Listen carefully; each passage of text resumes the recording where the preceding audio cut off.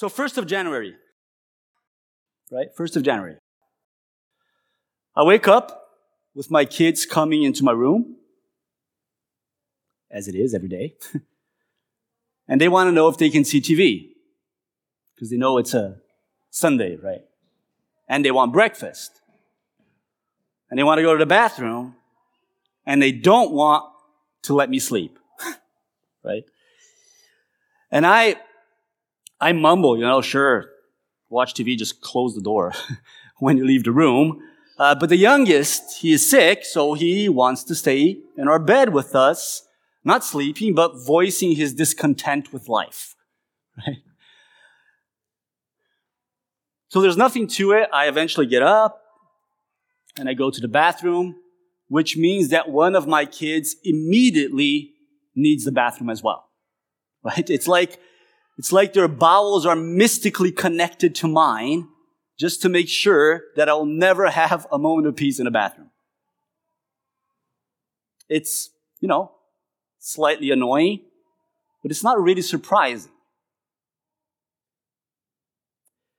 1st of January is the day we wake up, look around, and realize nothing changed. Not really. Nothing changed.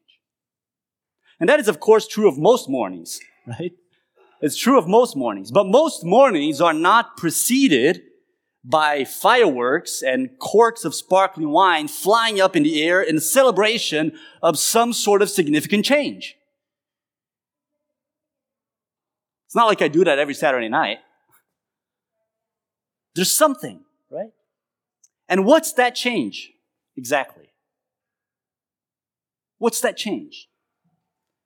The change of the calendar year, sure, 2022 to 2023, but it's also everything that we have culturally, structurally, and emotionally attached to that change. All of these things that go into it. Both in our emotions, but also practical stuff. You got to do your taxes. The year's changing, right? All of these things. So it isn't like any other morning. All of these things that I mentioned, they have real significance on how we process and experience this new day in which we, by agreed convenience, now call a new year. It's something else. It's 2023. And plus, as we awake to this day, we are emerging from a long period of celebrations, right? Of holidays, of Christmas celebrations. And for many of us, also of days off from work, right? For many of us. But now the Christmas food is eaten up. The New Year's wine has been drunk. The gifts are no longer novelty. And they already found their places in our cupboards or wardrobes or wherever it might be. And tomorrow is Monday.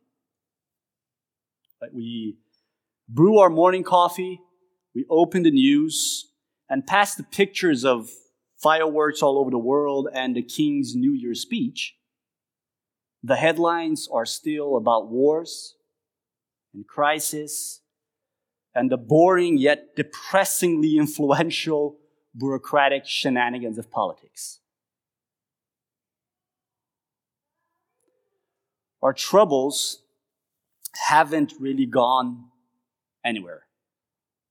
They sort of rode ahead of us into the new year. And will our hope manage to keep up? A new year. Nothing changed. We have just spent days of celebrating and naming our hope, haven't we? As Christians, we have celebrated the birth of Jesus Christ, the Son of God. We have sung about it. We have the crib about it. We have told the stories. But as years roll by, 2023 years from when convenience says it that Jesus was born, right?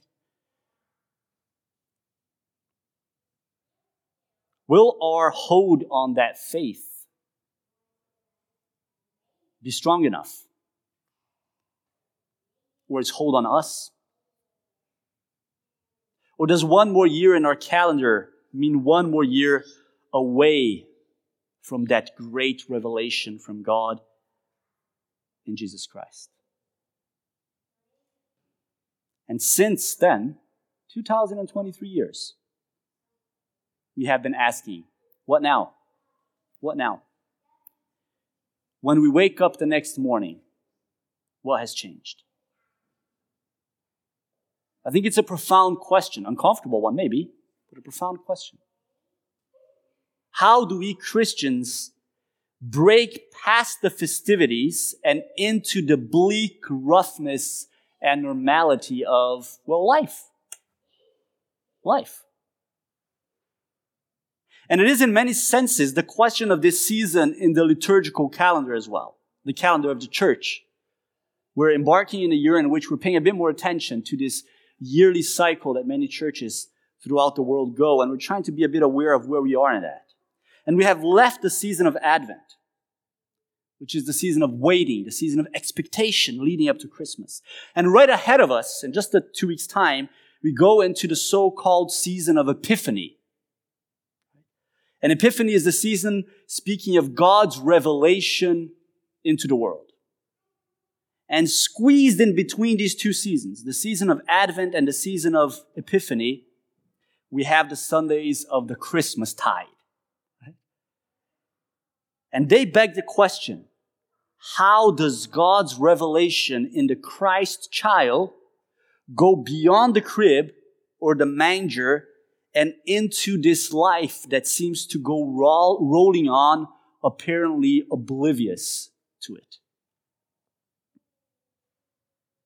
And as I ponder these questions every new year, I've been repeatedly finding comfort and courage in the company of old Simeon.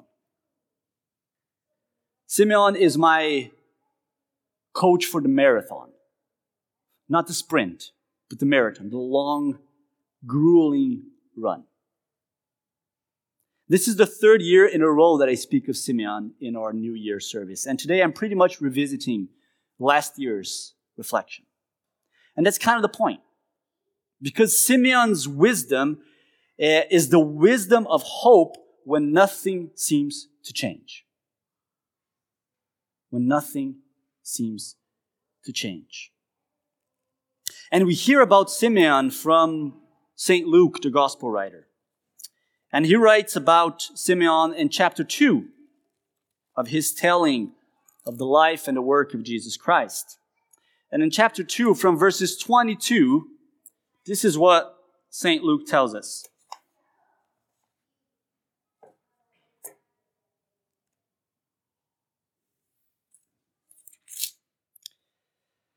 When the time came for the purification rites required by the law of Moses, Joseph and Mary took him to Jerusalem to present him to the Lord. As it is written in the law of the Lord, every firstborn male is to be consecrated to the Lord, and to offer a sacrifice in keeping with what is said in the law of the Lord, a pair of doves or 2 young pigeons. Now there was a man in Jerusalem named Simeon who was righteous and devout. He was waiting for the consolation of Israel, and the Holy Spirit was on him. It had been revealed to him by the Holy Spirit that he would not die before he had seen the Lord's Messiah. Moved by the Spirit, he went into the temple courts. When the parents brought in the child Jesus to do for him what the custom of the law required, Simeon took him in his arms and praised God, saying, "Sovereign Lord, as you have promised, you may now dismiss your servant in peace. For my eyes have seen your salvation, which you have prepared in the sight of all nations, a light for revelation to the Gentiles and the glory of your people Israel." The child's father and mother marveled at what was said about him. Then Simeon blessed them and said to Mary, his mother, "This child is destined to cause the falling and rising of many in Israel and to be a sign that will be spoken against, so that the thoughts of many hearts will be revealed, and a sword will pierce your own soul too. So says St. Luke about old Simeon.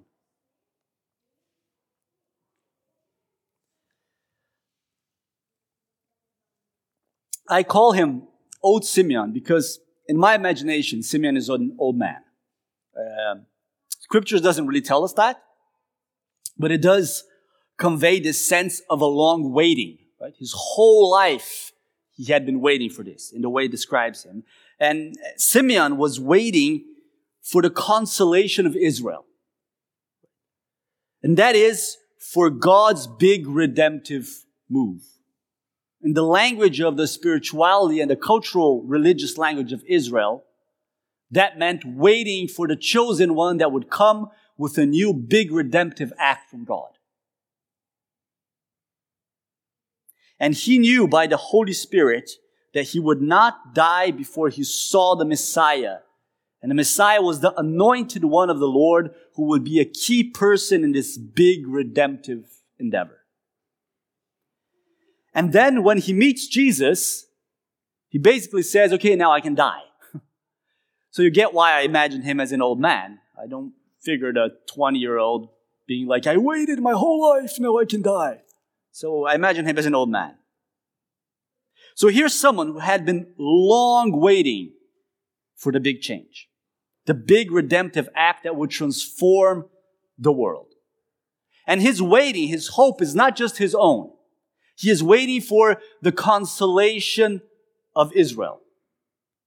We sang about this earlier today, right? O come, Emmanuel, and ransom captive Israel. And these are languages of the spiritual and religious language of the Jewish people. Speaking of exile, speaking of captivity, speaking of redemption. He is waiting for the consolation of Israel. It is the waiting of a whole people throughout generations. And now finally it happens. Jesus comes. And Simeon takes the baby Jesus in his arms and celebrates. My eyes have seen your salvation, a light of revelation to the Gentiles and the glory of your people, Israel. But here's the thing. Technically, nothing really happens. Nothing really happens. I guess part of the challenge when we're reading the story as a Christian community of faith today is that we know the whole story of Jesus that comes after this event that Luke is telling about. And we inherit a theological understanding of Jesus' story as a turning point in cosmological history. So we tend to pack all of that into this little 1-week-old baby. But Simeon knows none of that story. He doesn't know what comes after. He doesn't have our thousands of years of theological understanding of this. And also, because most of us are not familiar with the Jewish costumes of the time, we don't really understand how absolutely mundane this situation is. Simeon knows. What I mean is that there's nothing peculiar or unusual at all about Joseph and Mary going to the temple with their young baby. It's what people did. It's like when you take your baby to get vaccinated in the helsestation. It's what people do. It's part of the drill. Right? The Jewish laws of purity, they required that after a certain number of days after the birth, both mother and child went to the temple to offer sacrifices, and they did that in order to be made ceremonially clean so that they could continue to be part of the life of the congregation. And this is something everybody did. For temple life, this is Monday morning. The sacrifice that Joseph and Mary bring, the pair of doves and 2 young pigeons, was also the poor's version of the sacrifice. That's what you would give if you couldn't afford a lamb because you were too poor. And there's also no reason to believe that at this point in Jerusalem, anybody had heard anything about Jesus. So as far as everyone in the temple that day is concerned, Joseph and Mary are just some random poor couple bringing their young baby to the temple for the customary rites.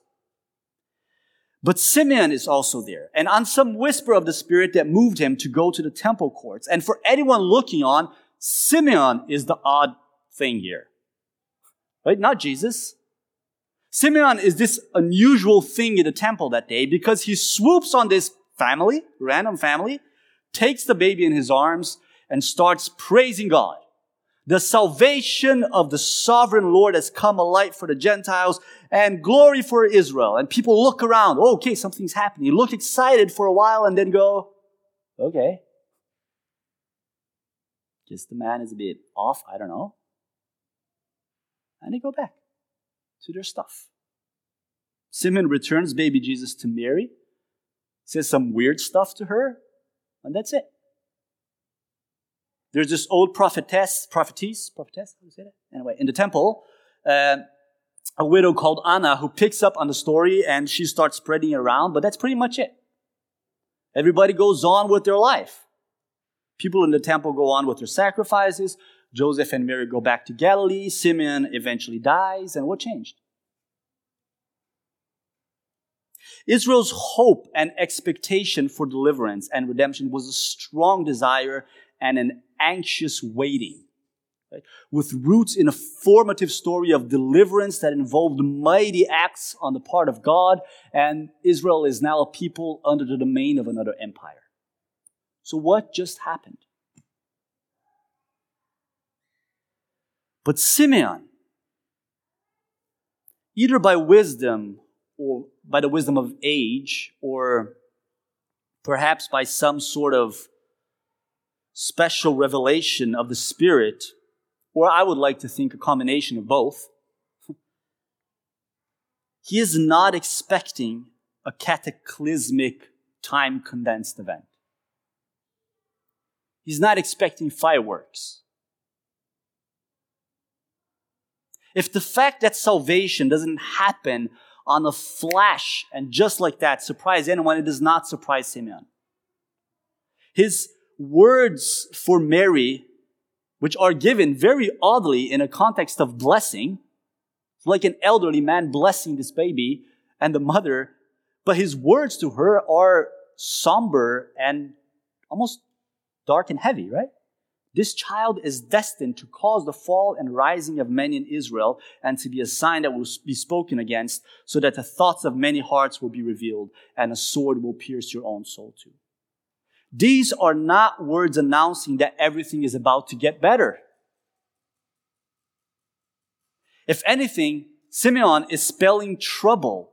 And for Mary specifically, he's warning her of a very rough time ahead.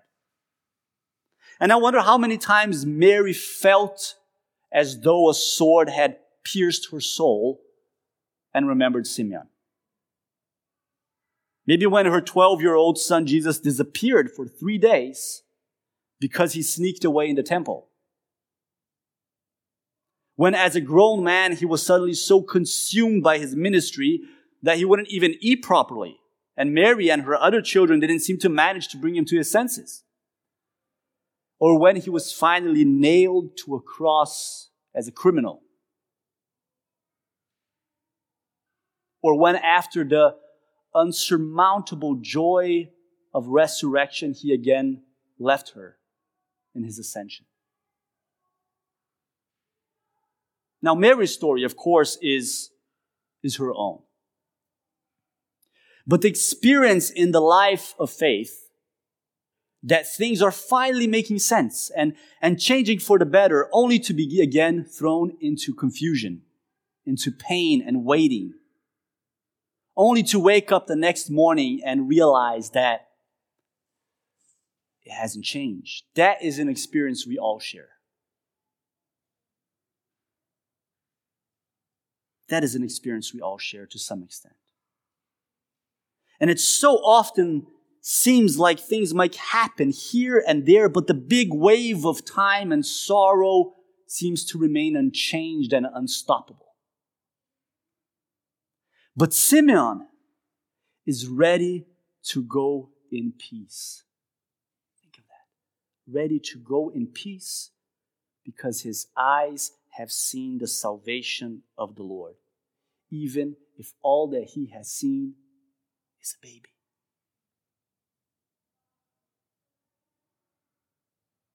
But not just a baby. This was Emmanuel, God with us. Emmanuel, God with us. And Simeon, he had the eyes to see. Of all the power of the Holy Spirit, of which we read in scriptures and might fancy in our imagination, this is a gift we might aspire for and ask for and long for. The one gift we should most cherish and desire. The eyes to see that God is with us in the most unusual places and the most unlikely of faces. Of all the power of the Holy Spirit, of which we read in Scripture and may fancy, this gift, the ability, the eyes to see that God is with us in this unexpected, unusual, apparently unremarkable place. And if I try to discern the wisdom and the peace of Simeon, I think this is it. That he understands that less than where and when we will be, salvation is about where God is now. Where God is now. Because where God is, salvation is happening. Where Christ is present, salvation is happening. Confronted with the towering realities of evil, we cry for a stop. Right? We must cry for a stop. But rather than smash it all, God walks into it. God walks into it. And he has the patience and enough love for the slow work of revealing hearts and transforming us. A faith that eagerly expects to see the redemption might lose heart when it's so delayed.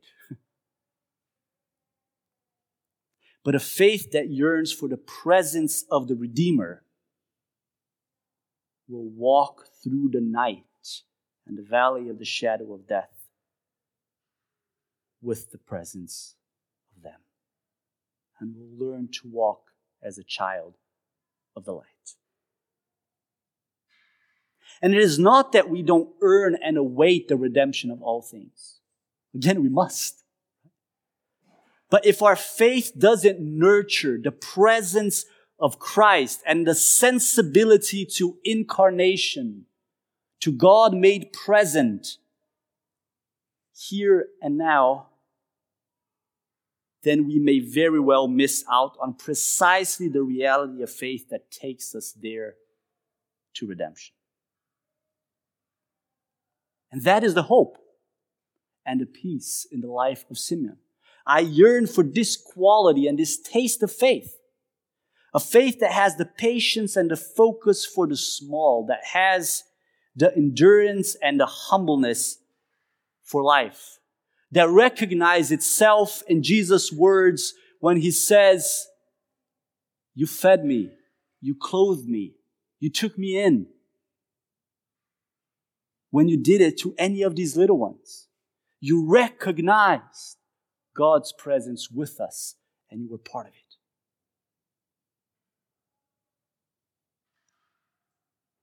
I don't think such a faith magically transforms Monday morning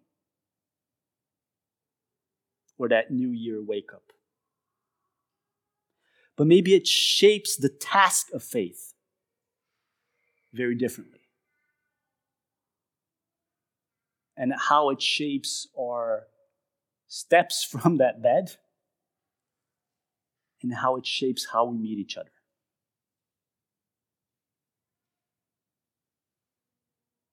all the power of the Holy Spirit, of which we read in Scripture and we might fancy in our imaginations. This is a gift to cherish. The eyes to see that God is with us in the unlikeliest of places, in the unlikeliest of faces, in the baby, in the widow, and the orphan, and the neighbor, in the middle of it all. For that God, a God that dares to be with us and touch the reality of our pain and brokenness, that is a God that heals and that redeems.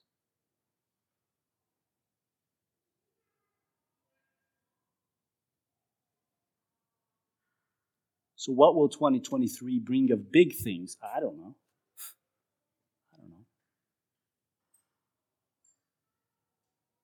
But how will our faith, our eyes, and our steps be shaped